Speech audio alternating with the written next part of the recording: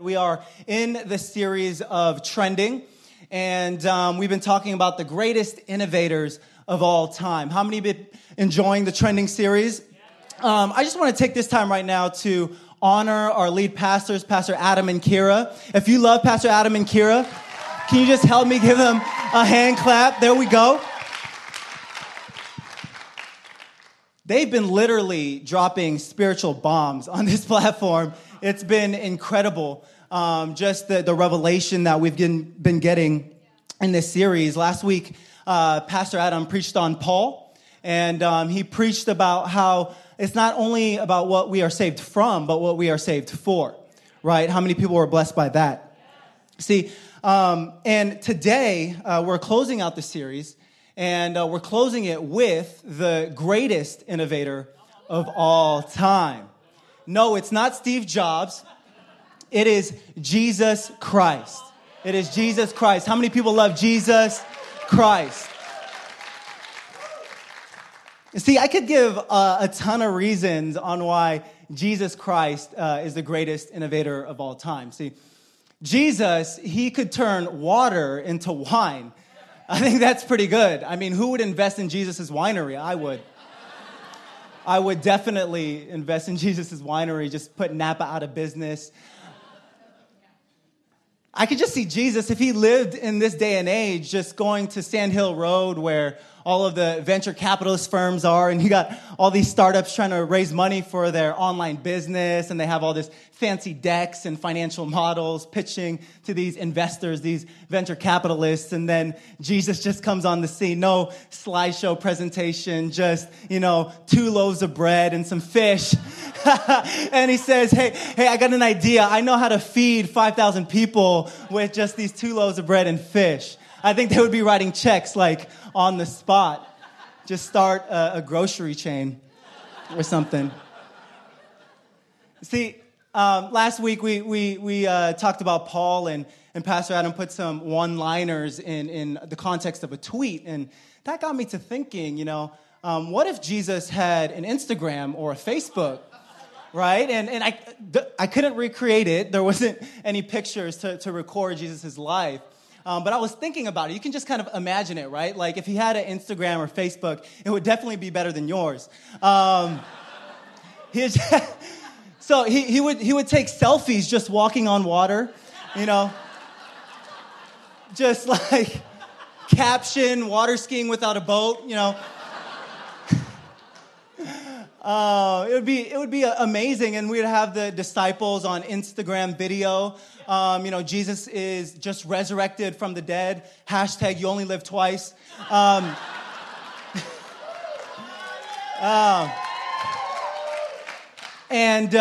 He just, is going to leave them now. He's telling them, I'm going to leave you. And they're like, what? And then he just starts ascending to heaven. Like how awkward could that be? You let go of a balloon and it has helium and it's floating up, but that's Jesus, and you're like that's just good. That's got to be awkward. But regardless, I don't think it's any doubt that Jesus did some miraculous things. But I don't think that Jesus was the greatest innovator of all time because of his miraculous things. See, an innovator is someone who introduces a new reality, which is better than before. And I believe that Jesus Christ is the greatest innovator of all time because he introduced grace, a new reality that was better than before. Can we get our theme verse up for the series? It's Romans 5:15. I hope, church, that you've been able to kind of internalize this in your heart and in your minds and in your soul. We're going to read it right here. It says, but there is a great difference between Adam's sin and God's gracious gift. For the sin of this one man, Adam, brought death to many. But even greater is God's wonderful grace and his gift of forgiveness to many through this other man, Jesus Christ. Can somebody say amen? Amen. See, why I love this verse is because it shows Jesus is not just an innovator. Jesus is the innovation. See, Jesus introduced grace. Jesus is grace. Jesus equals grace. It's not just a philosophy. It's not just a good idea. Jesus demonstrated grace on the cross. Amen? See, this is what Christianity was birthed from. It wasn't birthed from a philosophy or an idea. It was birthed from a historical event based on a true story. And that's where we get our movement of Christianity. And it's a scandalous story, really, that somebody paid the price for us, for our salvation, though, so that we could be saved and have access to God, and gave it to us for free. How many people like free? See, this goes against all our human condition. This goes against any other religion and in our current culture where we believe that we need a way for approval. But grace says that you are already approved. Amen. Can everybody turn with me? We're going to study today in Luke chapter 15, verse 11.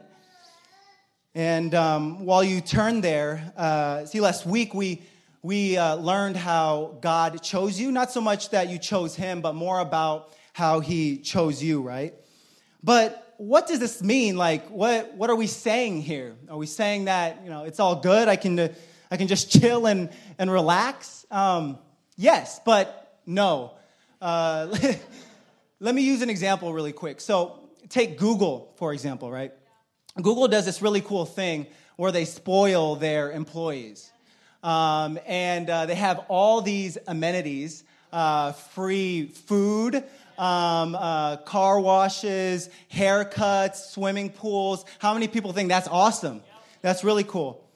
See, you don't have to be of a certain status at Google. You don't have to be of a certain level or position. You don't have to be a director. You don't even have to be there for a certain period of time to access all these amenities.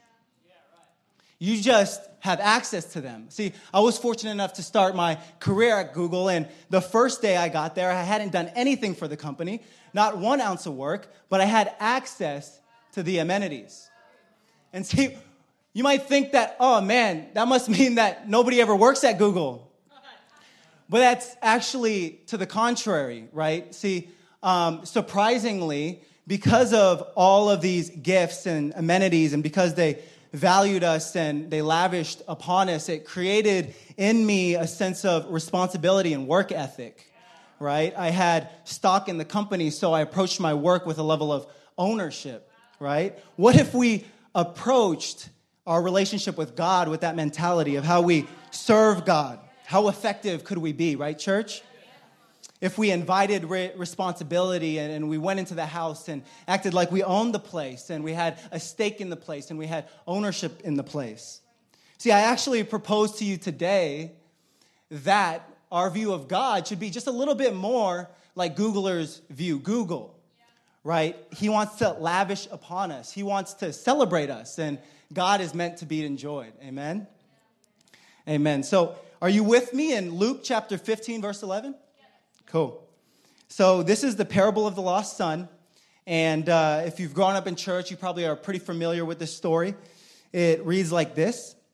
To illustrate the point further, Jesus told them the story. A man had 2 sons. The younger son told his father, I want to share your estate now before you die. So his father agreed to divide his wealth between his sons. A few days later, this younger son packed all his belongings and moved to a distant land. And there he wasted all his money in wild living. About the time his money ran out, a great famine swept over the land, and he began to starve. He persuaded a local farmer to hire him, and the man sent him into the fields to feed the pigs. The young man became so hungry that even the pods he was feeding the pigs looked good to him, but no one gave him anything. Somebody said, rock bottom. See, verse 17, when he finally came to his senses, he said to himself, at home, even when the hired servants have food enough to spare, and here I am dying of hunger, I will go home to my father and say, Father, I have sinned against both heaven and you, and I am no longer worthy of being called your son. Please take me on as a hired servant. So he returned home to his father, and while he was still a long way off, his father saw him coming, filled with love and compassion. He ran to his son, embraced him, and kissed him. He said, Father, I have sinned against both heaven and you, and I am no longer worthy of being called your son. But the father said to the servants, quick, bring the finest robe in the house and put it on him. Give him a ring for his finger and sandals for his feet, and kill the calf we have been fattening. We're going to have steak tonight. We must celebrate with a feast, for this son of mine was dead and now returned to life. He was lost, but now is found. So let the party begin. Can somebody say amen? Let the party begin.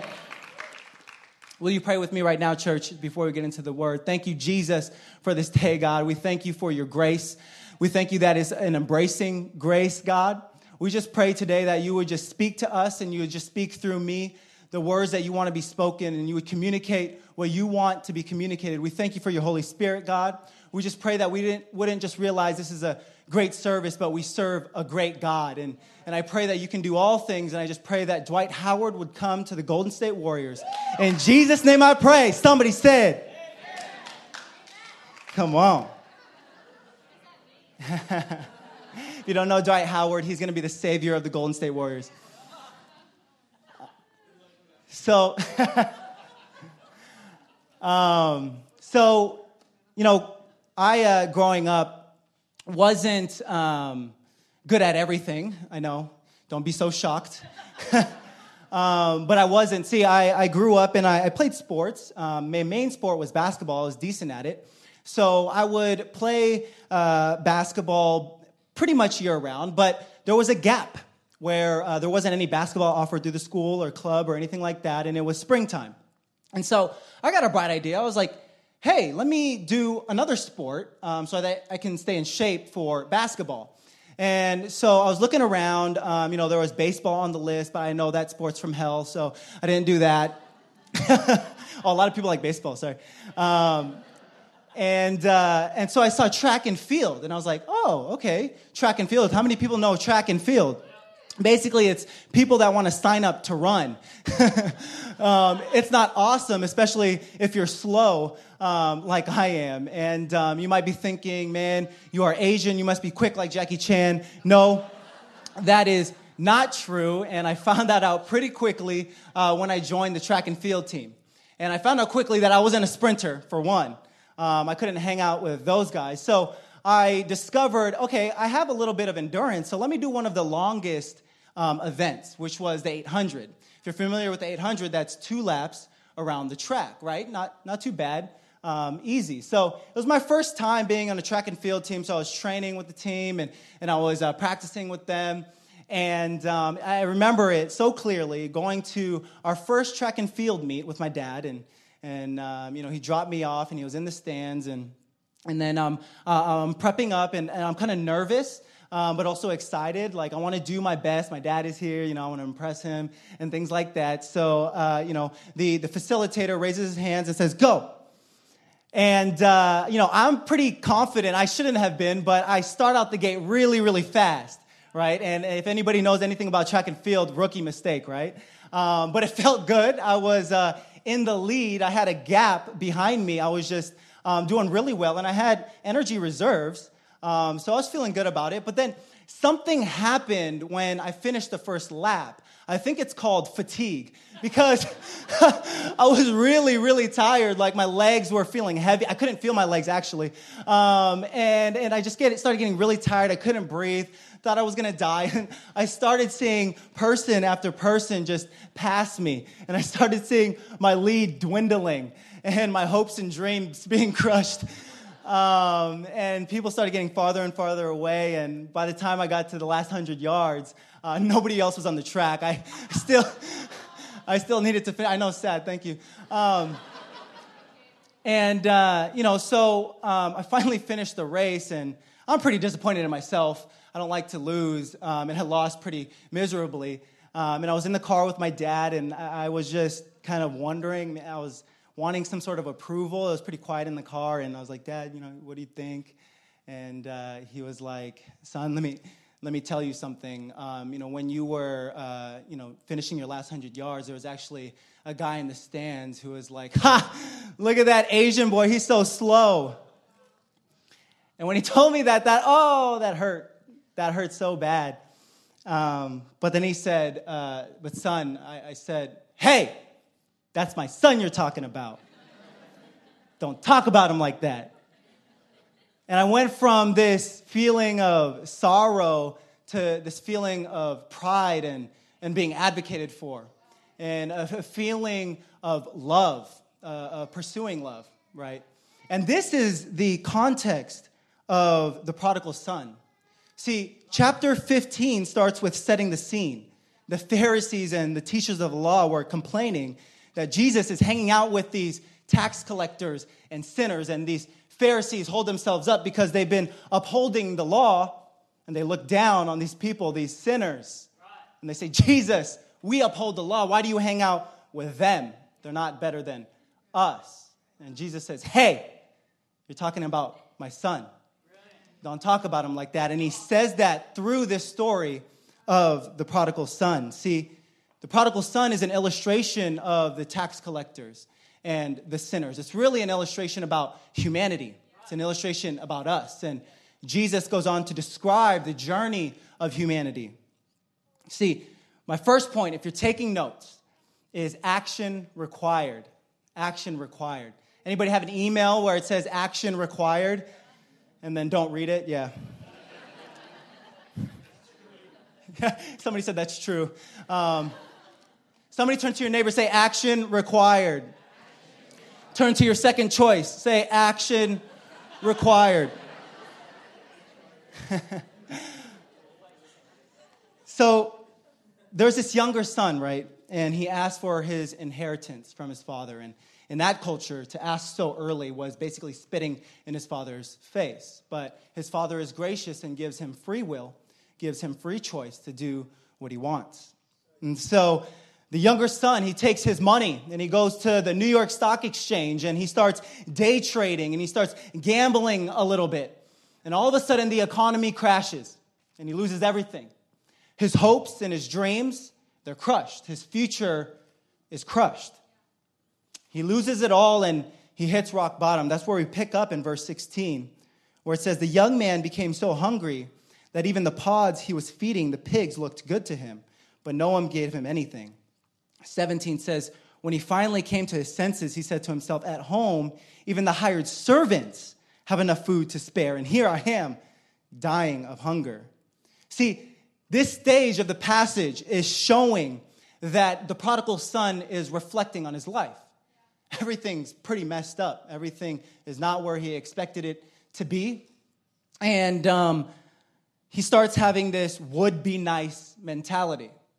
And he starts saying, oh, man, would be nice to be a servant in my father's house. They have it good, would be nice. And I think some of us have that mentality sometimes. Would be nice, right? Would be nice. I think that, to illustrate it even further, my cousin, he's pretty funny. And I would go to their house when I was growing up, and his auntie, they would spoil us with food and chips. I had a bowl of chips once, and my cousin just sat next to me when I was just eating chips, and he just, you know when people do those deep sighs, like, you know what I'm talking about? Anybody in a relationship? I know you don't do that, babe, sorry. But he does a deep sigh, and I'm like, hey, man, what's up? And he's just like, would be nice if I could have some chips. And I'm like, then get some chips, man. You have not because you asked not, right? Come on. And we have this would-be-nice mentality sometimes, and we attach a but to it. See? We say, would be nice, but.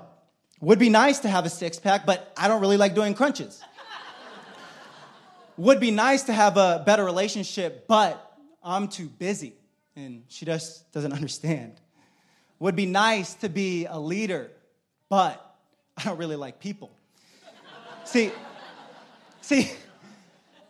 sometimes don't we have big butts, right? We have big butts. Come on, let's admit it. Myself included, I sometimes have a big butt. But, see, the prodigal son, he was reflecting, and he was noticing and realizing that my life is messed up, and I believe that's not where the issue lies in our society today. I think that people are pretty good at self-reflection, especially with social media, comparing ourselves to one another and understanding that, oh, maybe my life is not where it really wants to be. I don't think the problem is in self-reflection. I think the issue is with action, doing something about it, right? And I know it's easier said than done, so what can we learn from the prodigal son that can help us in our life? See, it says in verse 18, I will go home to my father and say, Father, I have sinned against both heaven and you, and I am no longer worthy of being called your son. Please take me on as a hired servant. We learn here that before the son could take himself out of his situation, he had to humble himself first. See, what got him into this mess in the first place? It was pride. He said to his father, give me my inheritance, Dad. I got this. And I think this, I got this culture is an epidemic in our society. Because when we grow up in this society, we learn that we are independent and we are individuals. And we can go from rags to riches, the American dream, right? But that's not what the Bible says. The Bible doesn't say, I got this. It says, we got this, right? And even better, the Bible says, we got this and he's got this. Amen?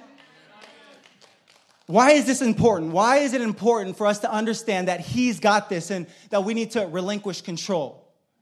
Well, if it was just about me, I would definitely hit a ceiling. I would go through life and achieve and prosper and aspire and have some success, but I would hit a ceiling because I don't have unlimited strength. I don't have unlimited wisdom. I don't have unlimited talent, right? But this is what the Bible says about God. Ephesians 3:16 through 19. It says, I pray that from his glorious unlimited resources, he will give you mighty inner strength through his Holy Spirit. And I pray that Christ will be more and more at home in your hearts as you trust him. May your roots go down deep into the soil of God's marvelous love. And many power to understand, as all God's people should know, how wide, how long, how high, and how deep his love really is. May you experience the love of Christ. Though it is so great you will never fully understand it, then you would be filled with the fullness and life, power that comes from God. See, God has unlimited resources. He has power that he wants to impart into you so that you can live life to the full. Somebody said amen. Amen. My second point here is to just get into the vicinity. Get in the vicinity. See, verse 20, it says here, the prodigal son, so he returned home to his father, and while he was still a long way off, his father saw him coming, filled with love and compassion. He ran to his son, embraced him, and kissed him. How beautiful is this? See, I believe the son was a little bit hesitant going back home. He had just lost all of his father's money, and he's probably running through different scenarios like, oh man, my dad's going to be so mad. I don't know what I'm going to say. I don't know what I'm going to do. I don't know if he's going to spank me. I don't know. I am nervous to go to my father's house, but he just puts one foot in front of the other, one foot in front of the other until he finds himself on the estate, his father's estate. And what happened when he just got into the vicinity of his father's house? His father ran to him. His father met him and loved on him and embraced him. Amen? See, when you move, he moves. Just getting into the vicinity of his presence, it is all it takes. See, you might be here today and have some relationship issues, whether it's with your significant other or your spouse or your father or a sibling.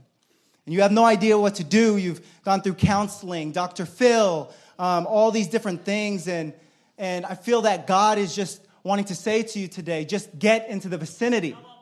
And he's ready to meet you. See, the Bible said he is the great counselor. See, I think some of us today, we might be in a situation where we feel lonely, right? And no matter what we're doing in work, no matter how high we get in work, and no matter the people we surround ourselves with, we still go to bed at night feeling lonely. And I feel that God is telling us today, just get in the vicinity of his presence, and he wants to meet you there. Amen? Fight to be in the vicinity of his presence. Fight to be in church from week to week. Fight to be in community group. Fight to be in the vicinity of his presence. See, before he even told the parable of the lost son, of the prodigal son, he told this beautiful parable about the lost coin. It says, or suppose a woman has 10 silver coins and loses one. Won't she light a lamp and sweep the entire house and search carefully until she finds it? And when she finds it, she will call her friends and neighbors and say, "Rejoice with me, because I have found my lost coin." In the same way, there is joy in the presence of God's angels when even one sinner repents. See, we learned last week that God chooses us. And I'm here to bring it even further today and say, God doesn't only choose us, he pursues us. Amen? See, has anybody lost their keys before?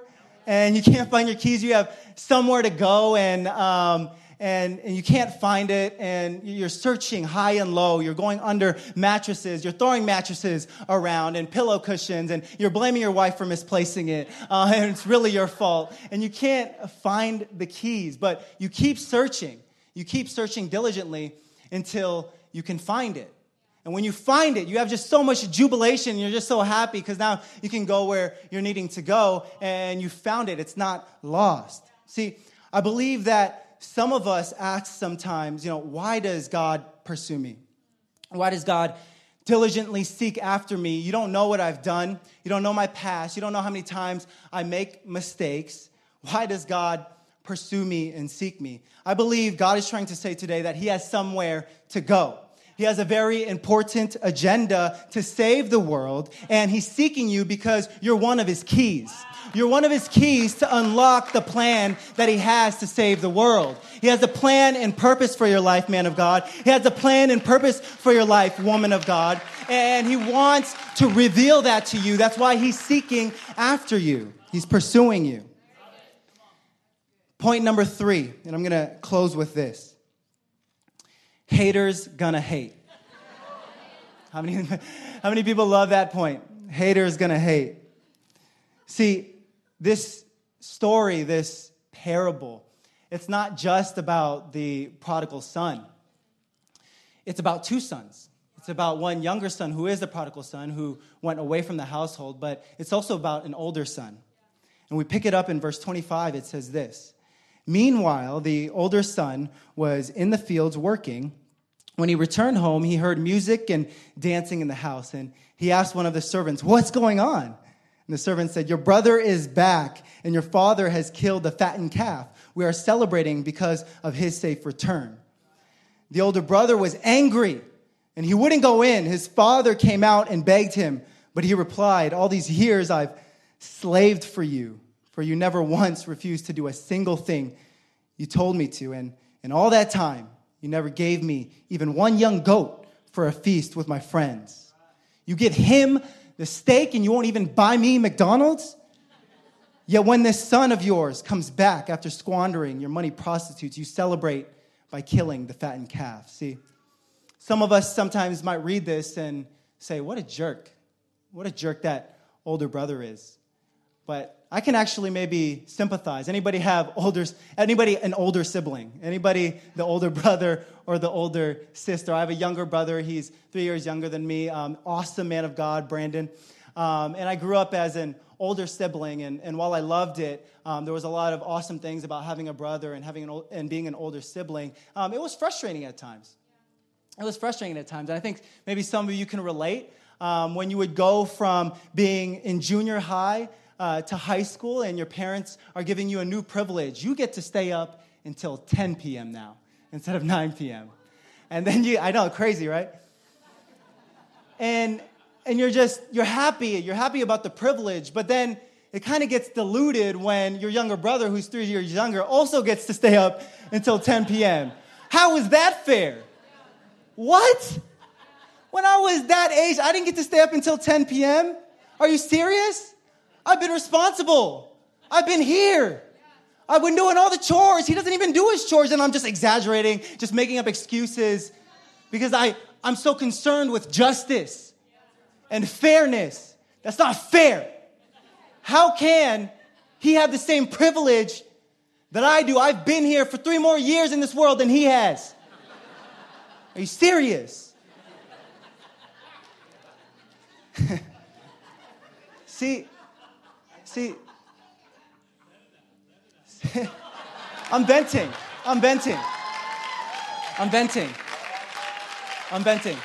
Mom and Dad, if you're listening to the podcast, I'm sorry.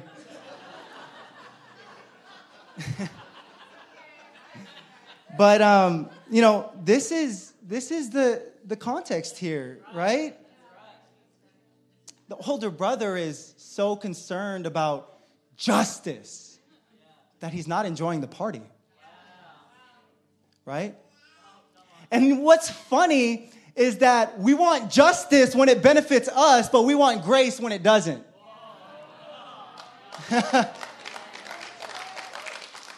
But even with this attitude, and by the time if I was talking to my dad like this, he would probably whoop me, make me choose my own belt so he could whip me.